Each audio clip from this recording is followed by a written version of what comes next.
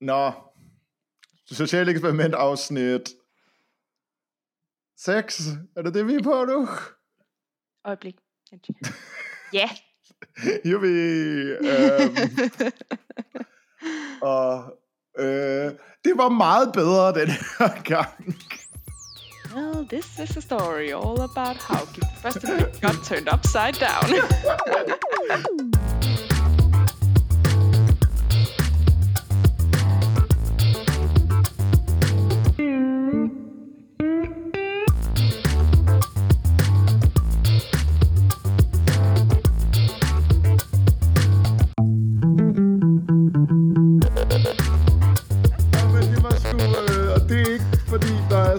Også nogle hårde ting og så, men det var forfriskende at se det her afsnit sådan, efter de sidste 2. Men det var så underligt. Jeg sad bare hele tiden, hvad sker der? Hvad er det, der foregår? Hvorfor ser jeg på det mest chill skænderi nogensinde? Men det er næsten som om der var en ny sådan editor på det eller sådan noget. Det havde en helt anden sådan energi. Det var bare sådan, nu ændrer vi storyarken. Ja, fuck it. Altså, og de har jo klippet det hele inden, så det er jo ikke fordi det kan have været en respons til hvordan folk har reageret på de nyeste afsnit, men det føltes virkelig som sådan en, okay, folk har virkelig været sådan omkring de sidste par afsnit, måske skal vi prøve sådan gør det lidt mere hyggeligt. Men igen, ja, du har ret, der er skænderier og en hund, der dør og alt muligt, men det er bare det er bare lidt bedre, det hele. Det er dejligt. Det er værdsat. Og der er en del at snakke om stadigvæk. Det er ikke fordi sådan, showet er blevet kedeligt. Slet ikke. Der er masser at snakke om. Og ja. Altså jeg vil så også sige, i denne sæson, nu holder jeg jo også lidt øje med sådan artikler og ting og sådan noget. Altså folk er sure på internettet. Folk er sure? Folk er virkelig sure på internettet. På deltagerne. På det, jeg skulle lige være sådan, er folk sure på internettet, eller er folk på internettet og er sure? Ja, men folk er på internettet og er sure. De er sure på casterne, og de er sure på deltagerne. Okay. Altså, jeg har generelt ikke engageret mig super meget i ting udenfor. Jeg prøver lidt at bare gå til det her. Sådan. Ja, det kan jeg ikke. Jeg er for nysgerrig. Det er sgu okay. Det er godt, at en af os har sådan fingeren på pulsen. Bare en smule omkring det. Nej, men fra hvad jeg ser, folk er altså meget sådan, altså de er meget sådan, hvorfor har de her mennesker meldt sig til programmet? Og også, hvorfor har casten lavet de her mennesker deltage i programmet? Ja. Fordi de synes, at folk ikke, som jeg læser det, så er der en bred forståelse af, at folk er frustreret over, at der er deltagere med i programmet, som ikke virker til at gå ordentligt ind i det. Og give det en ordentlig chance. Og det gør folk sure på internettet. Fordi jeg må indrømme, jeg har haft det indtryk af, hvor har det været dejligt med en sæson, hvor at sådan, deltagerne opfører sig som normale fucking mennesker i den her situation. Og sådan, det afslører måske nogle problemer med formatet, men mit sådan, oplevelse af det har virkelig været sådan, der bliver passet mere på dem, og der bliver gjort mere, for de ikke bliver sådan fuldstændig udstillet og psykologisk ødelagt og sådan noget. Men det er selvfølgelig værre tv, det kan jeg godt se. Altså det er selvfølgelig mere kedeligt. Det er der ikke nogen, der gider se på. Jamen præcis. I don't know. Det var bare min observation. Det er, folk er sure på internettet. Ja, men hvornår er folk ikke det? Det er en rigtig god pointe. Folk kan bedst lide at være sure på internettet. Det er bare et forslag ud til. Prøv at finde ting, som man bliver glad af. Det er rart. Jeg følger en Instagram-account med en hund og en kanin, der er bedste venner. Det gør mig rigtig glad indeni. Der er ikke folk i kommentarsporet på det, der er sure. Nej, folk er så glade. Også fordi det er sådan en masse små videoer, og så slutter de altid med best day since yesterday. Ja, okay, det lyder faktisk ret dejligt. Det er så hyggeligt. Men lad os i stedet snakke om noget helt andet. Giv ved første blik. Hvem skal vi starte med? Jeg føler, der er en, vi skal slutte med. Ja, der er en, vi er nødt til at slutte med. Fordi det er sådan det relativt dramatiske plot twist, eller det dramatiske i slutningen af afsnittet. Hvad med, at vi starter med Melissa og Michael? Ja, lad os... Undskyld. Det er lidt at tage hul på koderne, men jeg kiggede lige mine noter, og jeg så understreget meget horny musik. Okay. For Melissa og Michael? Mine noter generelt, ja, de skal flytte, det efter parterapi. Efter parterapi, ja. Det er bare... Jeg ved, hvor det her... Så, Michael har besluttet... Han vil gerne give Melissa plads, fordi de jo tydeligvis ikke er det samme sted henne. Men han synes heller ikke, at det giver mening slet ikke at udforske en lille smule det her med det fysiske og sådan. Så han vil gerne gøre noget ved det. Ja, Michael tager initiativ på... Okay, så for det første har han blomster med. Ja, rigtig fin. En evighedsbuket. Og så har han... Undskyld. Han har full body massage. Et full body massage kit med. Det er så fucking friskt, som noget overhovedet bliver. Et parforhold defineret af manglende fysisk tiltrækning og sådan berøring. Full body massage. Og Melissa reagerer præcis som man regner med. Ja, det er fucking weird at have med. The woman was too stunned to speak. Jamen, det kan simpelthen ikke være det første, du tager med ind ad døren. Og du ved det der, fordi Michael går i gang med den der sådan tried and true, hvor han så giver en gave, men konstant undskylder for gaven, imens han giver den. Sådan, altså med, og det er jo ikke det her, og du skal jo ikke, det er jo ikke, fordi det er et pres, men også, at det kan jo bare være kun en fodmassage, eller, og det er det her med, hvis du har en gave, som du immediately er nødt til at tale helt ned. Ja. Men det værste er jo, det lykkes. Altså ikke full body, men fodmassage. Fucking fodmassage, det er ikke, det er hvad der er galt med samfundet nu til dag. Så altså nej, ved du hvad der er galt med samfundet? Det var en af de ting jeg så, hvor folk var sure på internettet. Og de var rigtig sure på Melissa. Hvorfor er det på Melissa? Hvorfor er de sure på Melissa? Fordi hun ikke blev glad. Prøv at det er fucking weird at komme ind med en fodbold. Det er basically sådan, tag tøjet af og lad mig føle på dig. Sådan, altså. Nu synes jeg ikke, vi er særlig søde ved Michael. Nej, intentionen er god. Altså, intentionen er så god. Og det er jo virkelig og det virker jo også. Altså, vi skal virkelig ikke komme efter det kinda virker sådan. Hvor mange sådan 10% virker, sådan cirka fodmængde virker. Så det er jo det er hvad der ville have været bedre. Hvad det hedder det der spil med de farvede cirkler, og så er det sådan højre hånd på grøn ting. De skulle spille Twister sammen. Nej.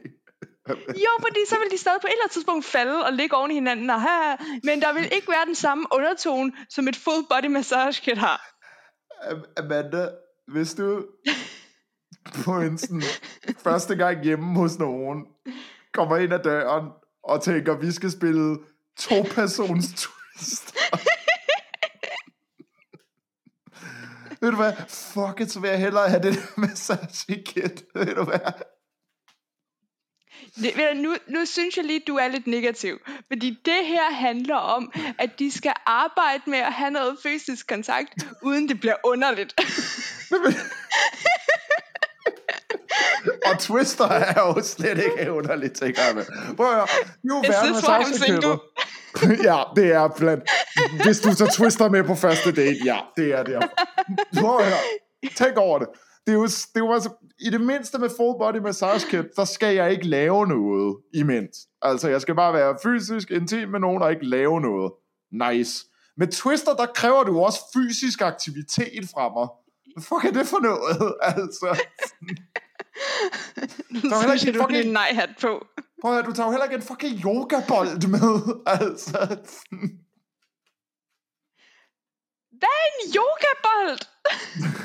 Jo, er det ikke de der, man sådan ruller rundt på? Hedder det ikke en yogabold? Men er du en træningsbold? En træningsbold. Man bruger ikke så meget bolde i yoga. Hvad fuck ved jeg? Altså, jeg laver ikke fysisk aktivitet. Ja. Man prøver nogle gange blokke. Under alle omstændigheder. Der er akavet stemning, efter der er blevet afleveret full body massage. Og det er jo stadig, altså, det er jo same old med Michael og Melissa. Michael vil gerne have, at de gør lidt mere, er lidt mere intime, prøver lidt mere. Melissa ved ikke, fordi Melissa er ikke fysisk, har ikke lyst. Og det tydeligt presser hende stadig rigtig meget, og der er bare lidt akavet stemning på det punkt. Men hun siger faktisk, at hun godt kan se, at han har nogle forventninger, men at han ikke pådutter hende de forventninger. Og det har hun det godt med. Ja, hun siger, altså hun i talsætter, at hun er enormt tryg ved hele situationen, og de virker også til at hygge sig rigtig meget, når det ikke lige handler om full body massage. Eller være kæresteagtig. Men og det er jo så åbenbart en ny ting, får vi også at vide. Det en af eksperterne snakker om, at de sender dem på dates. Ja, det gjorde de jo også, da de var på bryllupsrejse. Det var der, da de var ude og sælge kondomer. Ja, der lavede de også flere. Og nu sender de endnu en gang. Nej, undskyld. Altså, det var det er fint, det er mere. Jeg synes bare, der er nogle sjove paralleller, jeg lægger mærke til her. Fordi på gondoldaten, der var Melissa lidt ærgerlig over, at de ikke havde håndbajer med. Det er hun også, at de skal på dansedate. Jeg ved ikke, hvad det er med de her dates, og Melissa der bare sådan, den kunne jeg altså godt få en øl på. men for at være fair, Melissa gør godt for det, fordi når de kommer tilbage fra den dansedate, så drikker Melissa en øl af hvad der er verdens største fucking glas nogensinde. Jeg har set større ølglas. Men den er stadig, det er jo absurd. Den er jo ikke engang fyldt sådan en kvart del af hvad end sådan dåseøl eller sådan noget, der er kommet i den. Det ser jo fuldstændig. Bemindre at jeg skal antage, at alt det er blevet drukket. Så inden. Ja, det er derfor, hun er klar på en massage. Men der er faktisk noget sjovt at snakke om i det her afsnit. Det er dejligt. Det er dejligt. Dansedate, det går godt. Det er faktisk, som Melissa siger, at det faktisk er hende, der trækker Michael lidt mere ind, når det går skidt med dansetrinene. Og ja, så kommer de tilbage, og så kommer den der massage-ting op, og så er Melissa sådan, men hvad nu, hvis det er mig, der giver dig en fodmassage? En fodmassage. Ja, og så er Michael sådan, bordet fanger. Og så er hun sådan, men... Ja. Du skal have en glitter ansigtsmaske på. Og den kan Michael godt lure. At det er for, at det ikke skal blive for intimt. At der skal være lige lidt fjol med. Altså, den kunne han godt regne ud. Jeg må simpelthen sige, hvis målet var sådan... Fordi jeg tænkte, det var sådan en fuld maske ting. Altså sådan, du ved, med agurk og det hele. Og sådan noget. Og så kunne jeg da godt se, at det der... Men den er der jo knap nok. Altså sådan... Det er jo en decideret beskeden mængde glitter, der er på den ansigtsmaske. Altså hvis vi skal være fair, du er også vant til at drukne dit ansigt i glitter på en regelmæssig basis. Det er rigtigt, men...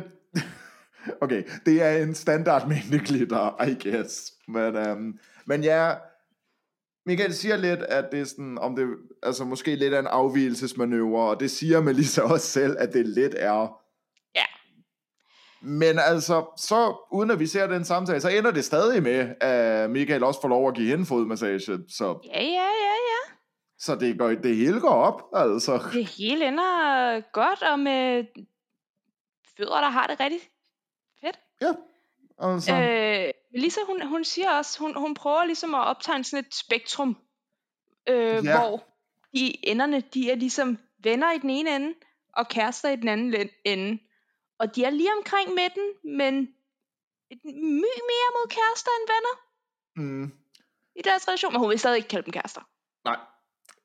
Hvilket jeg synes var lidt forvirrende. Men ja, det spektrum fandt jeg generelt forvirrende, fordi hvis polerne er venner og kærester, og man så er i midten, er det standarden? Er standarden, at man eksisterer mellem kæreste og ven med alle, eller er det sådan et udtryk for, at potentielt alle kan være begge dele, eller er det så sådan... Er det sådan et... Det er vel sådan der, hvor man er efter sådan... Jeg kunne forestille mig, det er der, man er sådan efter en 2-3 dates, hvor det er gået rigtig godt. Ja, og man er sådan lidt... men det er stadig for nyt til, at man kan... Man er sådan lidt... Ja, de er da meget søde, men de har et full body massage kit med. Og twister.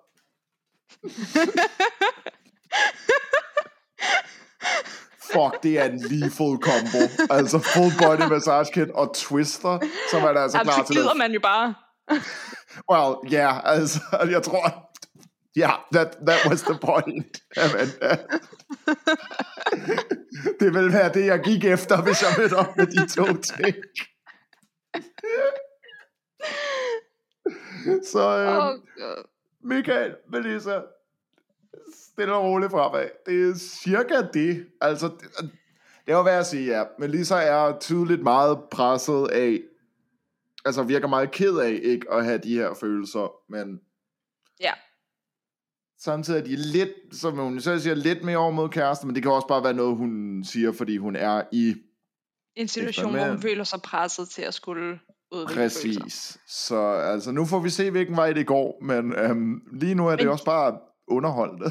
Ja, jeg hygger mig rigtig meget med dem. Jeg kan virkelig godt lide dem. Det er sådan, de er akavet på en rigtig skøn måde. De har lidt sådan den der Michael Cera-energi. Altså sådan, hvor det faktisk bliver sådan sødt og underholdende, at de er sådan lidt akavet omkring hinanden. Ja, jeg kan altså godt lide dem. Ja, det må jeg også sige. De var dejlige, det her afsnit. Men de var ikke de eneste, der var på dansedate. Nej, det var de ikke. Det var Sebastian og Anders også. Ja, og de har et lidt mere anstrengt afsnit i den her omgang.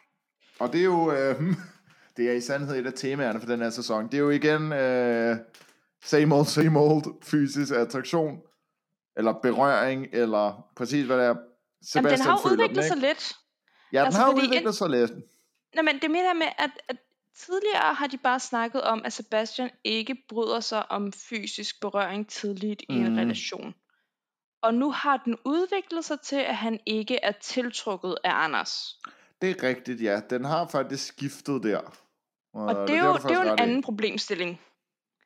Ja, og det er lidt en udfordring. Men heldigvis skal de også på dansedate, og de har håndbajer med.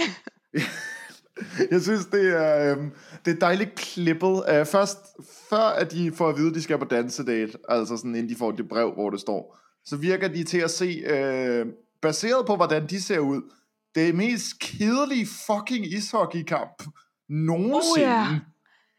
Er der nogen af dem, der går op i at se ishockey? Præcis, det er virkelig sådan, hvorfor ser I, hvem er det af jer, der er interesseret i det her, for I ser bare ud til at rockkede her. Men sådan, så får de det her, og så får de sådan, vi skal på dansedate, og så går Sebastian med det samme, det er mit værste mareridt. Og så 5 minutter efter, det var fucking sjovt, jeg havde været igennem. Og fuck, det er et mood, jeg godt kan relatere til. Jeg har sgu også tit op til, det lyder fucking nederen, og så gør man det faktisk, okay, det var faktisk ret fedt. Men måske er det fordi, nu bliver jeg også irriterende. Nej, hvor det var et øjeblik. Endelig go for it, altså slå dig løs. Ej, men nu, jeg får virkelig sådan konspirationstanker om, hvad det er for en storyline, de prøver at sige. Og måske er Sebastians forhold til dans det samme som hans forhold til at være intim sammen med Anders. Fordi han bare tænker, det lyder fucking nederen, men han er jo heller ikke villig til at give det et skud. Og måske hvis han prøvede, ville han ende med at sige, det var fucking fedt.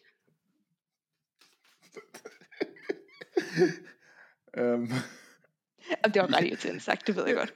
Ja, det er fint, altså, but that's just a theory. Jeg siger bare, at DR kan godt nogle gange lide at lave små parallelle narrativer. Ja, det kan de godt. Men for os for at være fair, Anders synes overhovedet ikke, det løser noget.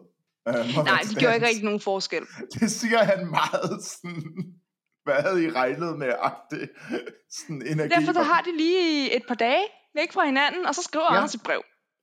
Ja, og igen, skud ud til at snakke om sine følelser. Jeg kunne rigtig godt lide det brev.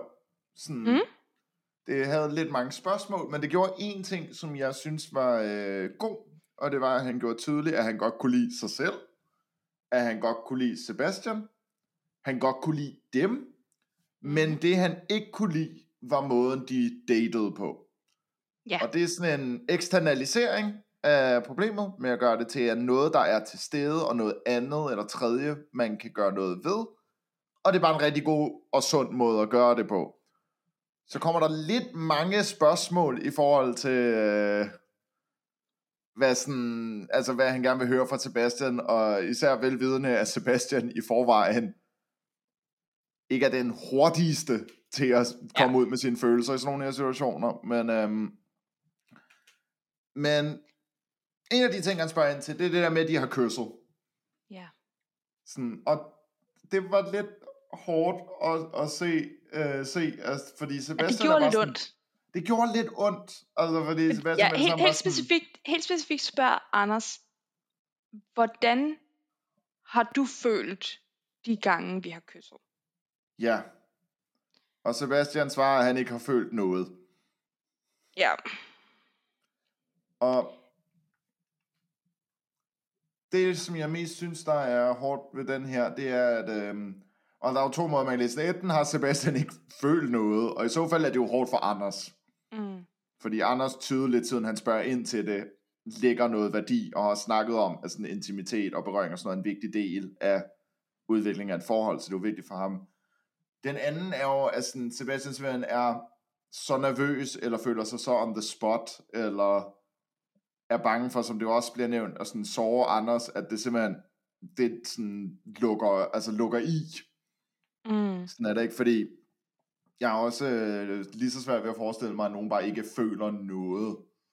Ja, altså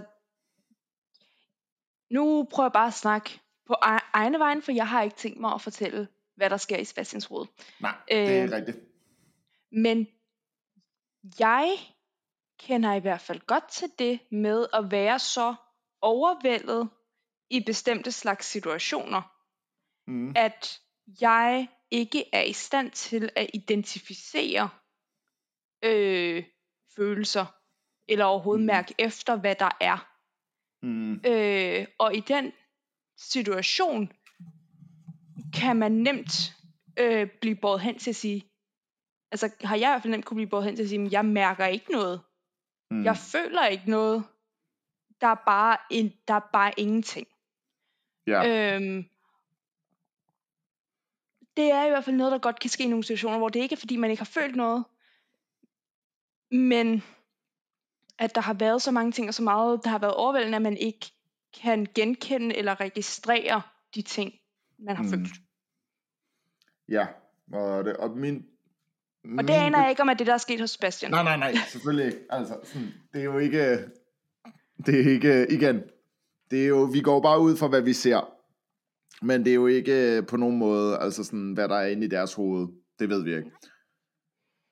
Det, som er bekymring baseret på, hvad vi har set i programmet, altså med hvad der er vigtigt for Anders, og hvad der er vigtigt for Sebastian og sådan noget, det er, at det, at Sebastian siger, det her, kunne jeg godt forestille mig, i hvert fald baseret på, hvad vi har set, som sagt, kun baseret på, hvad vi har set, kunne være en enorm stor stopklods, for sådan, fordi Anders har sagt, at det er super vigtigt for ham, det her med intimitet og berøring, og han føler også, at han kæmper lidt alene med det, Ja. i forhold til det med følelserne og sådan noget. Så det her er lidt, det er sådan, bare baseret på det, vi ved, og igen, det kunne også sagtens være, Sebastian udtalt mere om det bagefter, som vi bare ikke ser. Men bare baseret på det her, så er det lidt det værste svar, Anders kan få. Ja. I den situation. Også fordi han kan ikke rigtig gøre noget med det. Nej. Sådan, hvis Sebastian havde sagt, jeg synes egentlig, det var lidt ubehageligt, så kunne man tage en snak og sige, okay, hvad var det ved situationen, der gjorde det ubehageligt? Eller et eller andet, når han bare siger, jeg følte ikke noget. Den er svær. Og det er vigtigt for mig her at sige, at det ikke bare sådan, Anders skal finde ud af at snakke om sine følelser, Sebastian kan ikke, eller sådan noget. Det er jo også enormt svært at få sådan et brev, med sådan nogle meget, lad os være lige, svære spørgsmål, og igen, bare få dem leveret med en kameramand på, fordi der er jo også den dimension af Sebastian, udmærket godt ved, han skal svare noget, som kommer til at blive bedømt af ikke bare Anders, men alle, der kommer til at se det her program. Det er jo også et enormt pres på, hvad man siger. Helt sikkert, og der er jo også den store forskel, at Anders har haft rigtig god tid til at overveje, hvad han vil putte i det her brev, og hvad han vil have et svar på, og Sebastian har et par sekunder til at tænke sig om og give et svar. Jeg får det er faktisk en god opmærksomhed. Det kan godt, altså det er jo igen, vi ved ikke, hvad det var i det her tilfælde, men det kunne godt være føles som lidt et bagholdsangreb at få sådan et brev læst op lige pludselig. Ja, hvor det måske havde været lettere for sådan en som Sebastian, hvis han havde fået det, inden de skulle have et par dages pause fra hinanden, så han havde tid til at trække sig og lige tænke det, måske læse det igennem et par gange og overveje. Det havde måske været en lettere måde for ham at tage imod den på. Ja. Altså, for det er blandt andet sådan nogle breve kan være rigtig gode i forhold til faktisk at få udtrykt, hvad det er, man har behov for at udtrykke, på en stille og rolig måde, og på en måde, hvor man får formuleret sig rigtigt, hvilket Anders også er rigtig god til. Men den kan være svær i forhold til, hvis man vil have et svar med det samme. Men altså, Sebastian, han siger jo, at selvom han har svært ved at svare på alle de her ting, så vil han jo gerne forsøge at gøre en indsats med de ting, Anders beder om. Men han siger også, at mange af de her ting, det er ikke noget, der ligger naturligt til ham. Så det er faktisk ret meget, det han bliver bedt om. Han bliver bedt om at gå imod, hvad han normalt vil gøre. Vi får se. Det er lidt der, vi bare lukker på dem, på sådan meget ambivalent note. Så nu får vi se, hvor det ender henne. Det er, hvad man kalder en cliffhanger.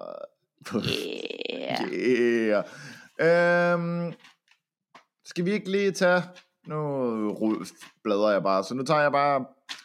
Lad os tage Sten og Mette. De er ikke super meget med i det her show. Nej. Og det er der en rigtig god grund til. Det er allerede pissesødt for Mette, fordi Mette har mistet Gunnar, og det er sådan... Det er meget tydeligt, at de har været nødt til at få Sten til at snakke om mange af de her ting, fordi af hvad vi ser af Mette, så har der bare været mange dage, hvor Mette ikke er i nogen tilstand til at være med i det her program. Hun er ødelagt af det her. Og hvis det ikke var nok...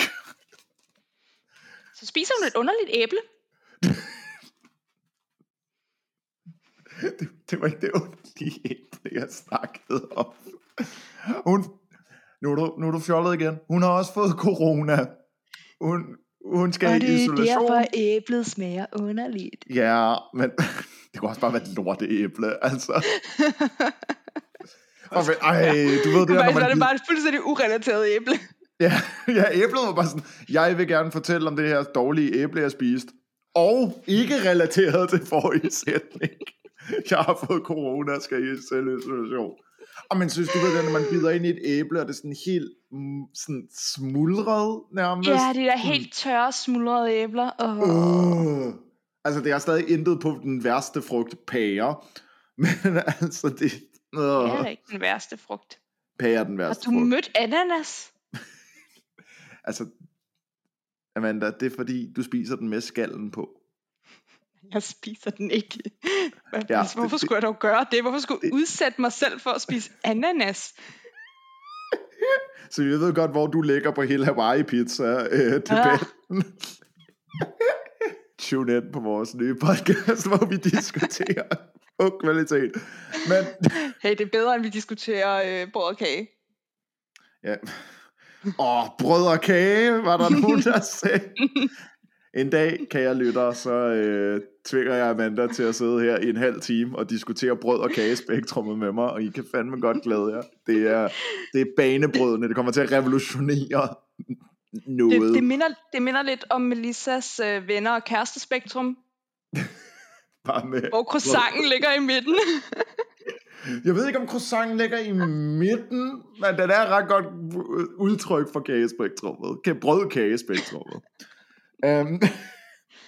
Anyways, Sten og Mette, død hund og corona og tristhed og... Nej, det er super synd. Det er super synd, det er bare din måde at ramse det op på. Men, okay. Æret, respekteret Gunnar, som er rigtig sød, og det er rigtig synd, og jeg har uendelig sympati med Mette.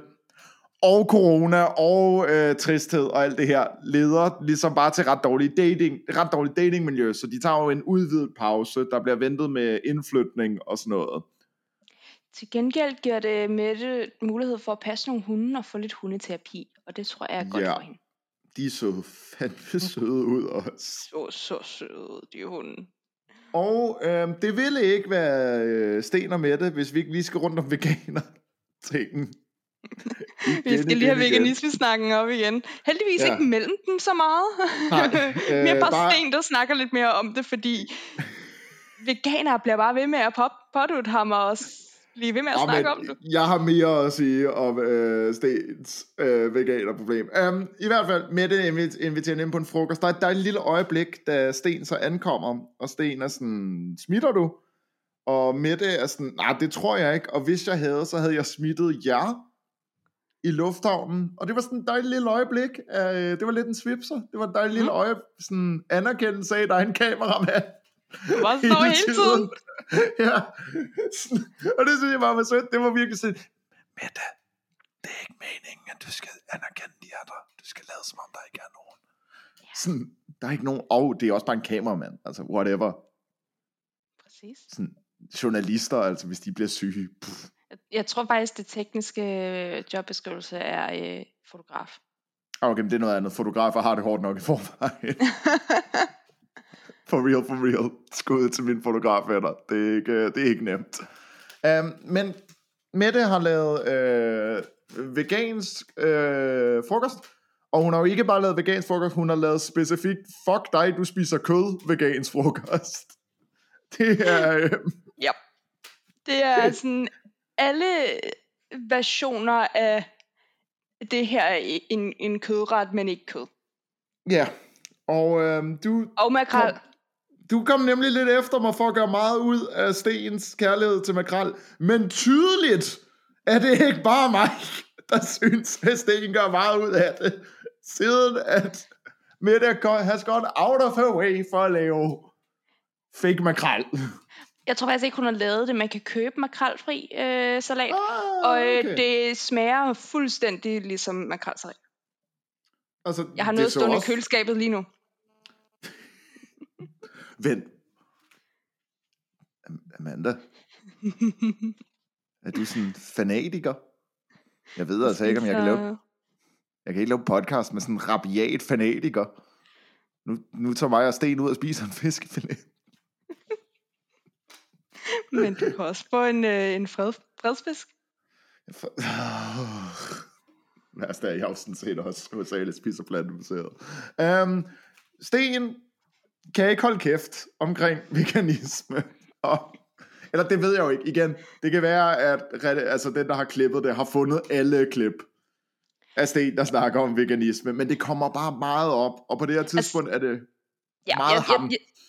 Det er meget ham, men jeg tror også, altså det er jo fair nok at sige, at dem, der har lavet programmet, de skal jo ligesom have en storyline til hvert par, og deres storyline er veganisme i den her relation. Så det er jo også derfor, det får lov til at fylde så meget, som det gør. Jeg antager, at de snakker om andet end veganisme. Det gør det til en meget mærkelig storyline, fordi det er bare et meget snævert emne. Og det er jo tydeligt, altså på måden de snakker om det, ser ud til, ja, det har fyldt meget og været et sådan glidningspunkt i forholdet. Det er bare, de har vel andet, altså. Og det har de, fordi de siger, der hvor de er henne og senere på frokost, så går de også en tur ned til stranden, og Sten får lov til at sidde på Mettes bænk og sådan noget. Og de siger, jeg kan ikke huske hvem af dem, men en af dem siger i et interview, at de har valgt ikke at snakke om veganisme, fordi det tydeligt er et gnidningspunkt for dem, så de har valgt at fokusere på andre ting. Det bliver bare ikke vist til seerne. Nej, fordi det er sådan, nej. Vi har valgt, at I skal snakke om veganisme. Til gengæld, det skal lige siges, at sidde på Mettes bænk er ikke en metafor for noget. Mette er bare cool og har sin egen bænk. Ja, det er en meget bogstaveligt bænk. Det er fucking fedt. Sådan respekt. Altså jeg antager, at det er sådan en bænk, Mette sidder meget på, og derfor Mettes bænk, og ikke en... Jeg vil nu også sige, jeg synes egentlig også, det er sådan lidt ærgerligt, når det er fokuserer så meget på den her veganer storyline, at vi ikke får lov til at høre, hvad Sten synes om maden. Ja, han siger, det ser lækkert ud, men vi hører aldrig, om han sådan, synes, det er lækkert. Man ser ham tage makrel på noget rugbrød, men så går de bare en tur, og så får vi aldrig at vide. Hvad fuck og den makrelfri salat god. Prøv her. Fucking release min Sten anmelder vegansk madkot, altså. God damn.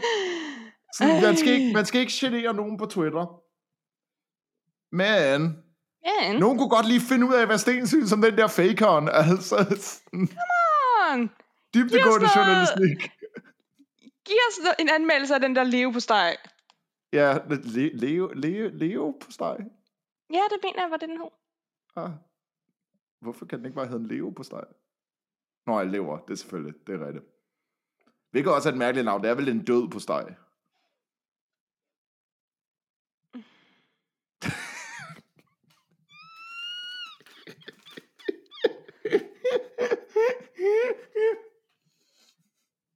Jeg er godt at være i dag. Ja, det kan jeg godt fornemme. Du er hopla. Det er ikke fordi det er sjovt, at Mette har mistet sin hund igen. Hun siger på et tidspunkt, at nogen måske synes, det vil være fjollet. Og jeg var bare sådan, nej, overhovedet ikke. Der er intet fjollet ved, du er så ked af det. Sådan. Hunde er livsvenner for rigtig, rigtig mange. Ja, og det har Gunnar tydeligvis også været for Mette. Så hun har haft et kæmpe sår. Men som de også påpeger det her med, at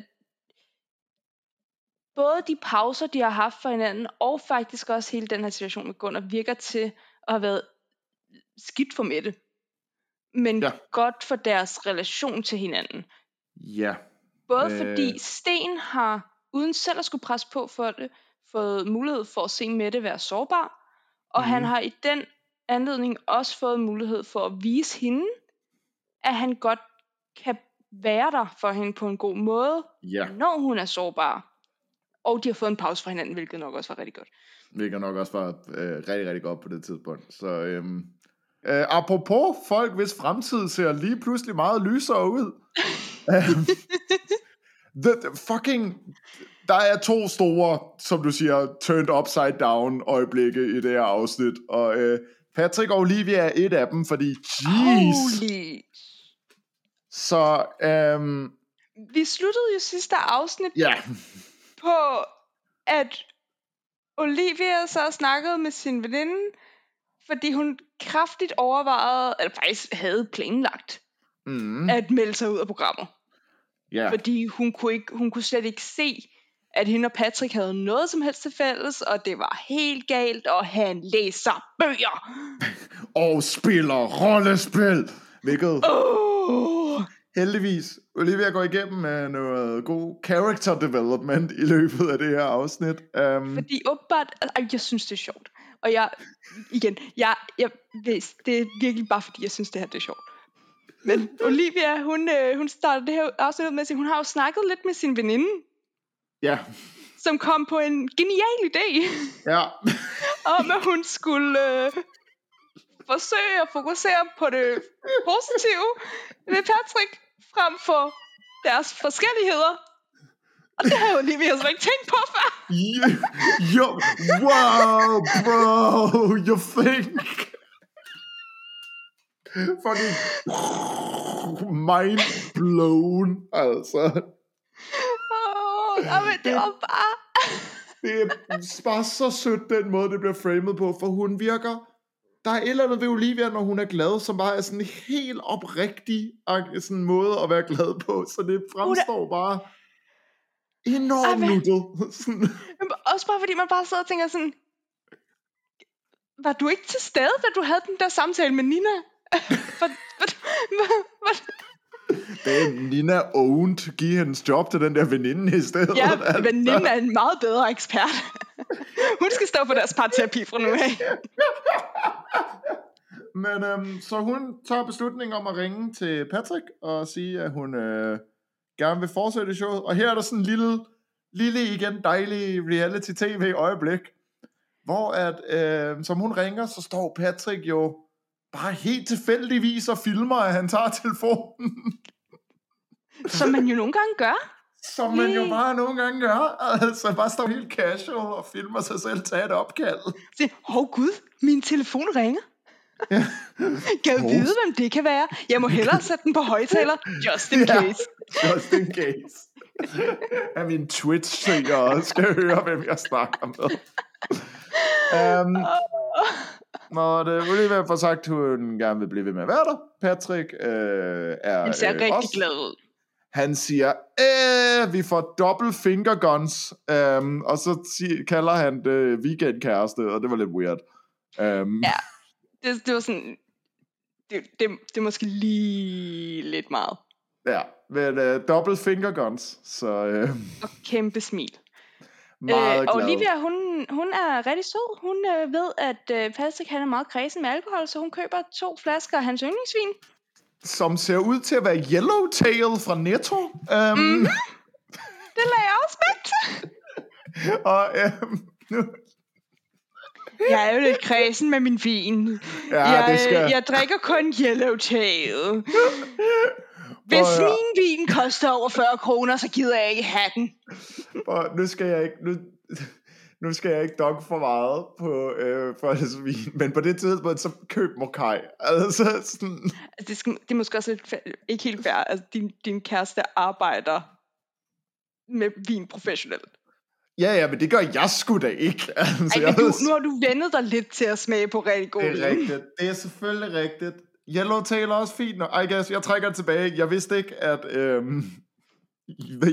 jeg sad og snakkede med Yellowtail dobbien. Så altså, skal nok trække det tilbage.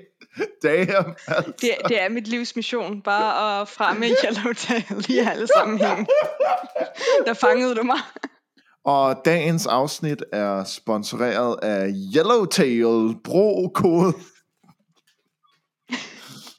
Yellowtail, altså jeg tager gerne imod en sponsorat. I mean.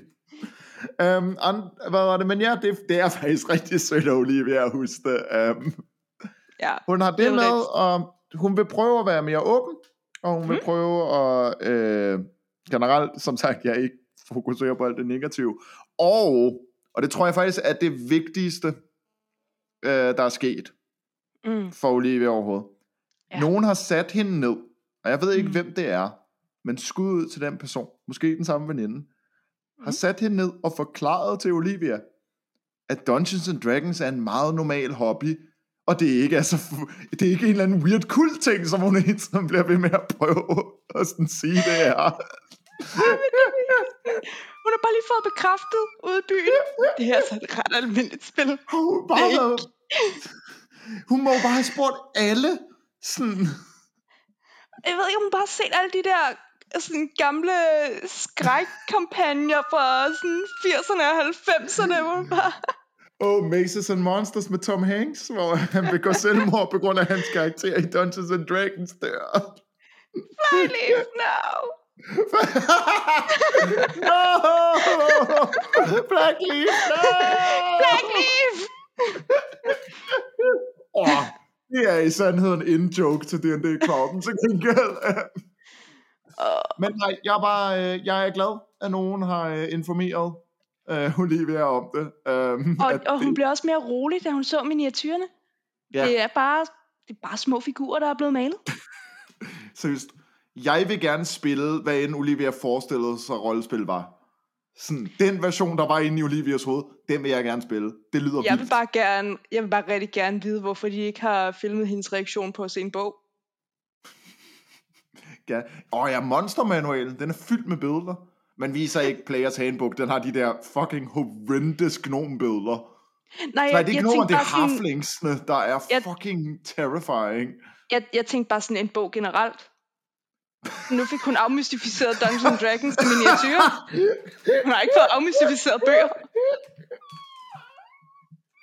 Amen. Jeg synes jeg er lidt hård ved Olivia. Det er virkelig, det er bare... Jeg synes bare, det er sjovt. Jeg synes bare, det er så sjovt. Men det er virkelig bare for sjov, fordi ærligt talt, Olivia fremstår så sød i løbet af det her afsnit. Og sådan Patrick også i forhold til, at hun har vendt, altså jeg er sikker på, at en rigtig stor del af det også bare handler om, at hun har en rigtig god veninde, der ved, hvordan man skal snakke med hende, på en helt anden måde, end de andre gør. Altså, vi joker, men vi forstår godt. Altså, og det... Hun er bare virkelig blevet fremstillet som en karikatur af en eller anden... Jeg tror det faktisk, at det Olivia er blevet fremstillet så karikeret, at man er nødt til at grine af, hvor meget hun bare ikke har kunne holde til, at Patrick læser bøger. Ja, men det er faktisk enormt rart at se Olivia blive portrætteret positivt. Altså sådan... Og få lov at vise, fordi det er også tydeligt, at Patrick virkelig virker til at nyde hendes selskab. Sådan. Ja. De virker til at have det pisse, og det er på trods af, at han er meget snottet og meget forkølet. Hvilket ærligt talt lægger en dæmper på en date. Ja, det er sådan lidt, når man sidder der og snøfter og... Men han går hele vejen, og han laver fuld ud aftensmad og det hele, og det er sgu og meget han gror et skæg. Det vil jeg altså sige, det klæder ham. Det gør det. Det skæg. Jeg synes, det er en klar forbedring. Jamen, han gror også et godt skæg. Ja, og det er jo sådan... Og jeg skal jo ikke sige noget som en med meget lidt hår på hovedet selv og et skæg. Men der er noget over den der kombo af sådan skaldet skæg. Det fungerer godt. De skal til konfirmation. Ja. Og give en gave. Ja. Og Patrick, han er ret casual omkring de her ting. Og han forklarer ret casually til Olivia, at han har skrevet Moster Olivia på kortet, fordi han synes altså, at tante lyder grimt. Ja. Og udover måske at overveje, om det måske muligvis kunne have været okay bare at skrive Olivia. Så altså, tante er et rigtig grimt ord. Ja, korrekt vurdering af Patrick. Det er fucking weird at skrive moster. I har kendt hinanden i sådan, en uge. Ja. Nå, men det er jo sådan, Olivia siger det var selv, okay, så nu er jeg moster til nogen, jeg aldrig har mødt. Sådan. Ja. Og for at være fair, I guess, medmindre du er der til fødslen, så er der en periode, hvor alle er mostre, eller onkler, eller whatever imellem, før de har mødt personen, de er det til. Men der kender de trods alt forældrene. Der kender de trods alt nogen. Når det så er sagt, det går godt til konfirmationen. Det gør det. Olivia hygger med niecen, og Patrick spiller fodbold, hvilket er meget ikke rollespilsagtigt. Fysisk aktivitet. Det er meget sport. Men du skal jo huske, jeg har det på samme måde med fodbold, som Olivia har det med bøger. Ja, det er selvfølgelig rigtigt. Men det er noget mærkeligt noget, okay? Altså. Hvorfor vil man nogensinde intentionelt svede? Altså, I do not get it. Det føles mærkeligt, at det lugter dårligt. Altså, det er jo, når man træner, er det faktisk meget rart, det der med at svede, fordi det helt når man træner, så er det faktisk meget rart at svede. Jamen, det er jo en nedkølingsproces af kroppen, som har det ret varmt. Prøv her, jeg ved godt, du arbejder for svedelobbyen, men altså, jeg har ikke tænkt mig at lytte til det her propaganda. Jeg kan ikke have en holdning længere. Jeg arbejder kun for lobbyer. Ja. Alle mine holdninger er betalte. Yep. Men prøv her, det er noget, jeg har skrevet et brev, Amanda, og jeg kan rigtig godt lide dig. Jeg kan rigtig godt lide mig. Jeg kan rigtig godt lide os. Med den her måde, vi laver podcast.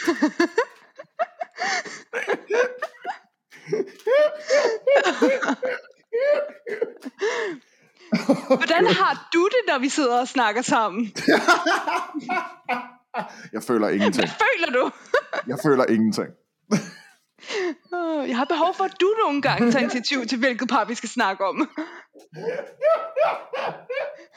Så lige for at lukke Patrick Olivia af, med noget, som jeg ærligt må indrømme, lidt blæst mig ned af sædet, som vi får i previewet til næste afsnit.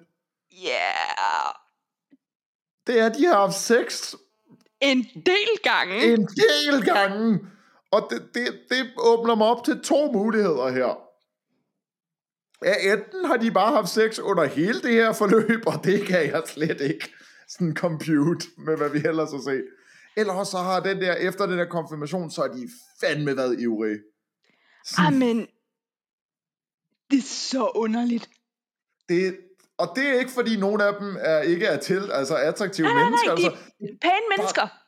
Det er bare så out of left field, for sådan, hvordan vi har set det her par ellers. Især fordi vi er jo gået fra, at Olivia slet ikke tændte på Patrick. Ja.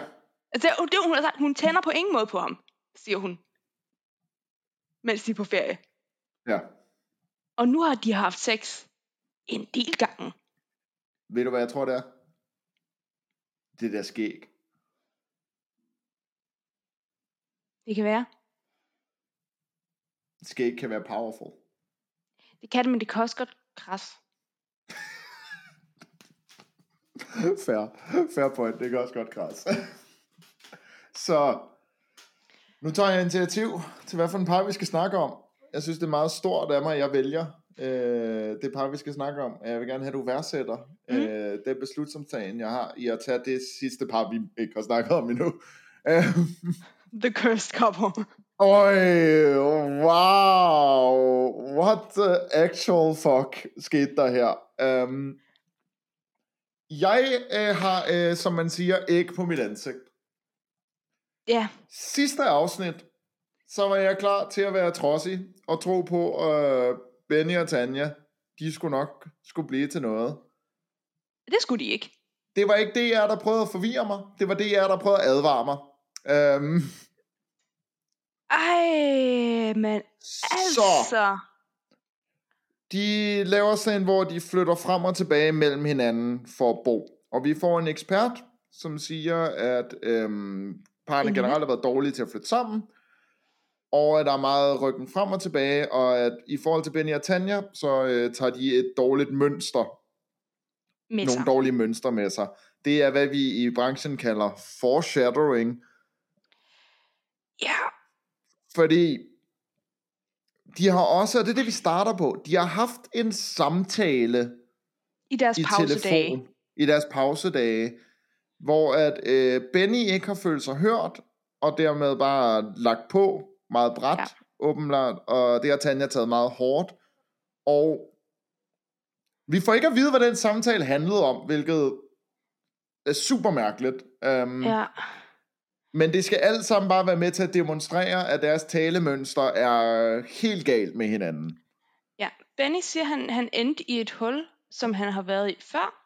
Ja. Og han har den her ting fra tidligere forhold også, at når noget begynder at blive for svært, så stopper han og trækker sig. Og det, altså, men at han gerne vil prøve at lære af de fejl og gøre noget anderledes.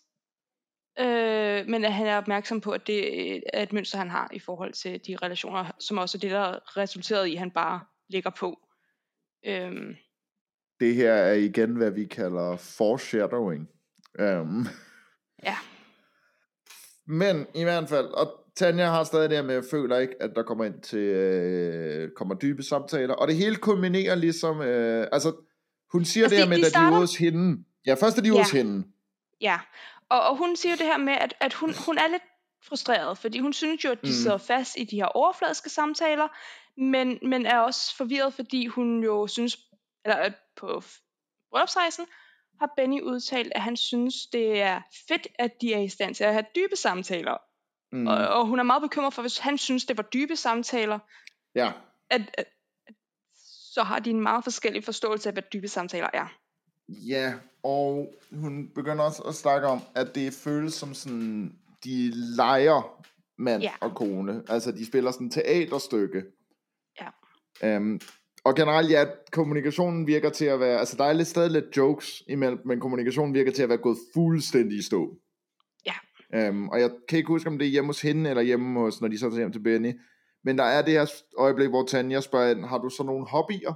Ikke? Ja, det er hjemme hos hende, ja. Ja, det er sådan et forsøg på at lave en relativt nem, lad os snakke, og Benny siger bare, jeg har ikke nogen. Ja. Og det er bare opsummerer meget, hvordan deres samtaler går. Altså, præcis. Altså, det er ikke noget med...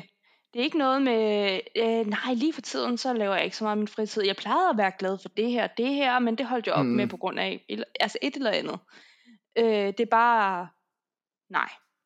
Og den her sådan mærkelige stemning når nærmest et sådan dogmefilm, sådan Vinterberg-niveau, når de så tager hjem til Benny og skal læse breve op for deres bryllupsgaver.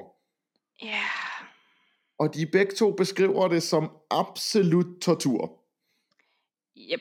Altså det er virkelig, altså de snakker om, altså Benny siger, at han synes det er virkelig underligt at læse de her breve, og Tanja får en klump i halsen, fordi det jo bare er folk, der skriver med håb og de bedste intentioner, og de var glade på den dag, og det er kun en uge siden, og nu er alting bare ubehageligt. De virker til at have det virkelig, virkelig ubehageligt sammen. Og det leder så til afsnittet, lad os være lidt mest chokerende sådan øjeblik, altså en, hvor de er... De snakker om de skal tage ud og spise, eller spise hjemme. Og Tanja siger, det kunne måske være rart at blive hjemme, og så kunne de snakke om deres forventninger til parterapi, hvor til Benny svarer, at han har tænkt sig at trække, så at det slutter her. Ja. Og så har de et skænderi.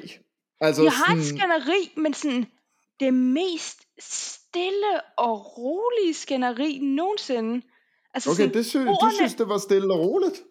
Jamen, men på den måde, at ordene, de siger, er meget spidse. Og det er sådan tydeligt, at der er rigtig mange følelser på spil.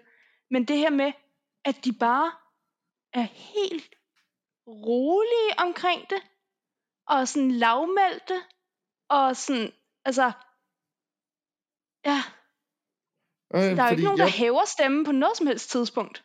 Nej, det er værd lynhurtigt lige at gå igennem, hvad der bliver sagt. Fordi det basically snor rundt om, det er, at Benny føler ikke gnist, eller altså, der er lys for tunnelen, som man siger det. Og vil derfor trække sig. Tanja føler, at det har været sådan, at det så har været skuespil eller teater, hvordan de har været, og er tydeligt meget ramt af det, og føler, at det er lidt Benny, der giver op. Som Tanja siger, det er med skuespil teater, det tager Benny tydeligt meget hårdt. Ja. Og han siger, altså han tager simpelthen sådan ledning med mikrofon ud, og siger, det vil jeg ikke høre på, du pakker dine ting, og så tager du afsted. Ja. Og det er derfor jeg siger, jeg er med på, at de ikke hæver stemme og sådan, men det øjeblik, især fordi at det er vist uden musik og uden noget sådan klipning i det, det var et voldsomt øjeblik. Det synes jeg faktisk Det var var et- et ja, voldsomt det var og et voldsomt ubehageligt øjeblik. øjeblik at sådan se på. Helt sikkert. Og det er sådan, igen, jeg skal ikke kunne sige noget om den ene eller anden, hvad der foregik inde i hovedet, men bare at se på det var ubehageligt. Ja. Hvad var det? Ja, Og, det var meget ubehageligt, og det var meget intenst. fordi selvfølgelig er der dårlig stemning. Der er et øjeblik, hvor det virkede som om, at samtalen var ved at blive taget op igen. Fordi Tanja kommenterer på noget med sådan, ikke har været Hvis du skifter den rigtige mening eller et eller andet. Ja, hvis du skifter mening og ikke været den rigtige kone, eller han ikke har Nå, været den rigtige mand. Og jeg var bare sådan, lad være med at starte den op sådan igen. Men de slutter på et kram, og det ved jeg godt, det kan også sagtens være bare for høflighed, eller for kameraet, eller sådan noget. Men det er i det mindste noget, altså sådan velvilje. De slutter på et kram, og hvad jeg vil karakterisere som venlige dyt fra bilen. Ja, venlige dyt. Men ja, det var en intens scene. Sådan. Og især det med, at vi får den portrætteret, eller sendt til os, relativt udskåret, og især det med ikke at have musik. Det gjorde det bare meget ægte i et øjeblik. Ja, det var meget ubehageligt. Og det må også være rigtig ubehageligt for dem at se sig selv på tv på den måde. Jeg kan slet ikke fordi jeg har jo også været selv i skænderier, der har været sådan, altså som har den energi og har den sådan ubehagelighed. Men ja, det der med at skulle se sig selv og vide, altså fordi de har jo vidst, det her altså var på vej, som sæsonen er startet. Den følelse af at bare vente på, at alle skal se det her, det kan jeg simpelthen ikke forestille mig, hvordan det må være. Altså, det må være så ubehageligt. Præcis. Altså, det er... Ja.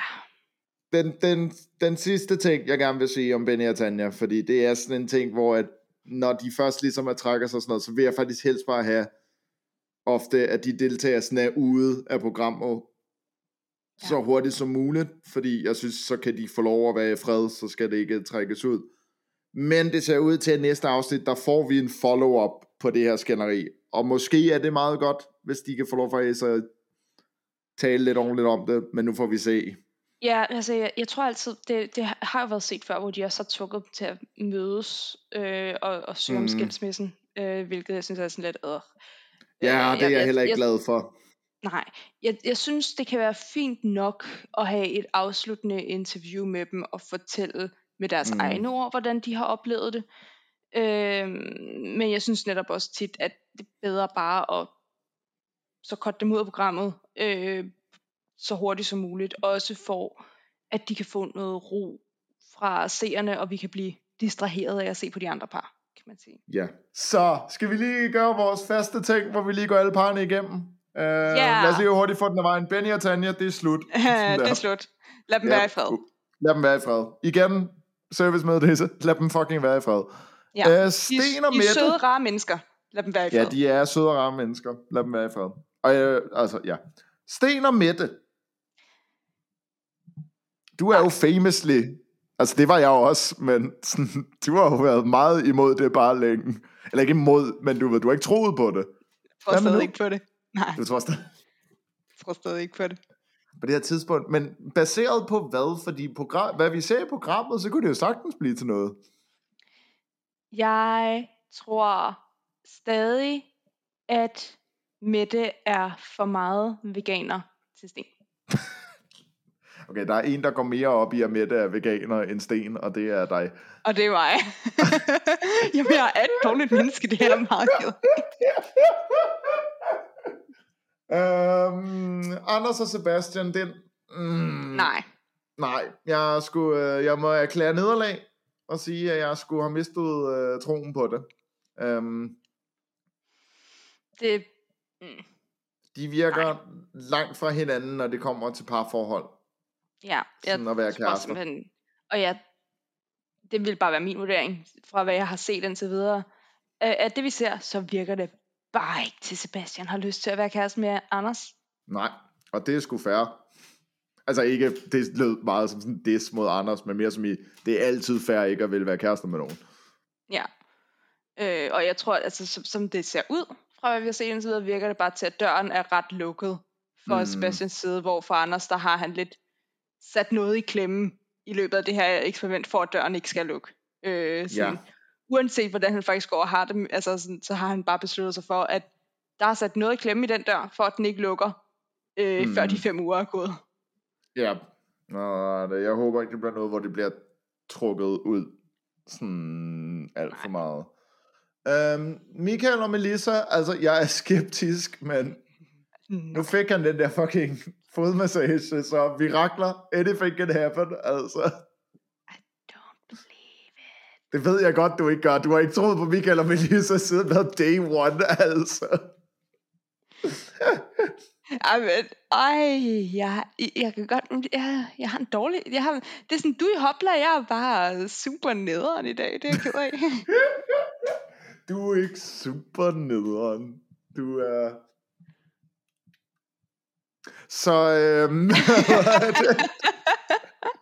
Så Patrick og Olivia. I don't know, nu har de jo haft en del sex. Prøv at høre, altså, jeg hæpper. Du sagde selv sidst, det kunne være the underdog story of the century. Det kunne det. Det kan jo godt være, de er jo moderne Romeo og Julie, bare forhåbentlig med mindre død til sidst. Hun er blevet nysgerrig på deres forskelligheder. Ja, få hende med til en rollespil-session, altså. Master skal med til rollespil. Også Master skal med. Fordi prøv at høre, altså, alle, der har set et billede af sådan gruppen for Critical Role, ved, at sådan nogle nørdtyper, de kan sagtens være sexede. Ja. De kan sagtens være smexy. Altså, selv hvis man har den samme frisyr hele sit liv, Matthew Mercer, fucking ødelagt at være Dungeon Master for alle os andre. Hold op med at være så god til det. Det er jo også bare sådan, det er jo ikke bare, at han har den samme frisyr, altså det er jo også bare sådan, det er en dårlig frisyr, han har. det er jo ikke godt. Det fungerer for ham fint nok, men det er jo, hvis man bare kigger på den isoleret set, det er jo ikke... Isoleret set? Hvis du lige fjerner Matthew Mercer fra linjen og bare kigger på hans hår. Ja, altså det er jo ikke godt.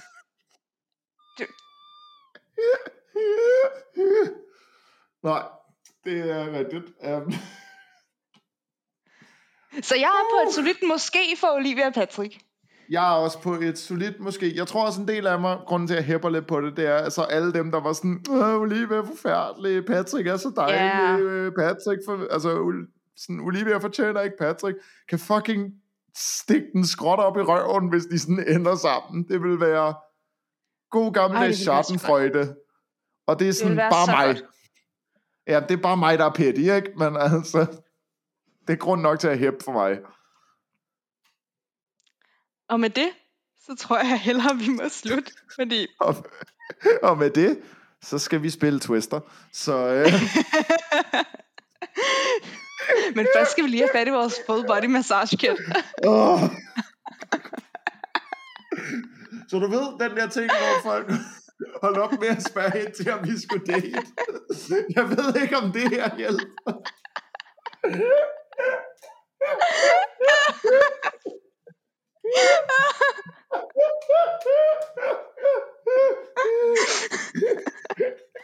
Altså, hvis vi tager vel lige så spektrum.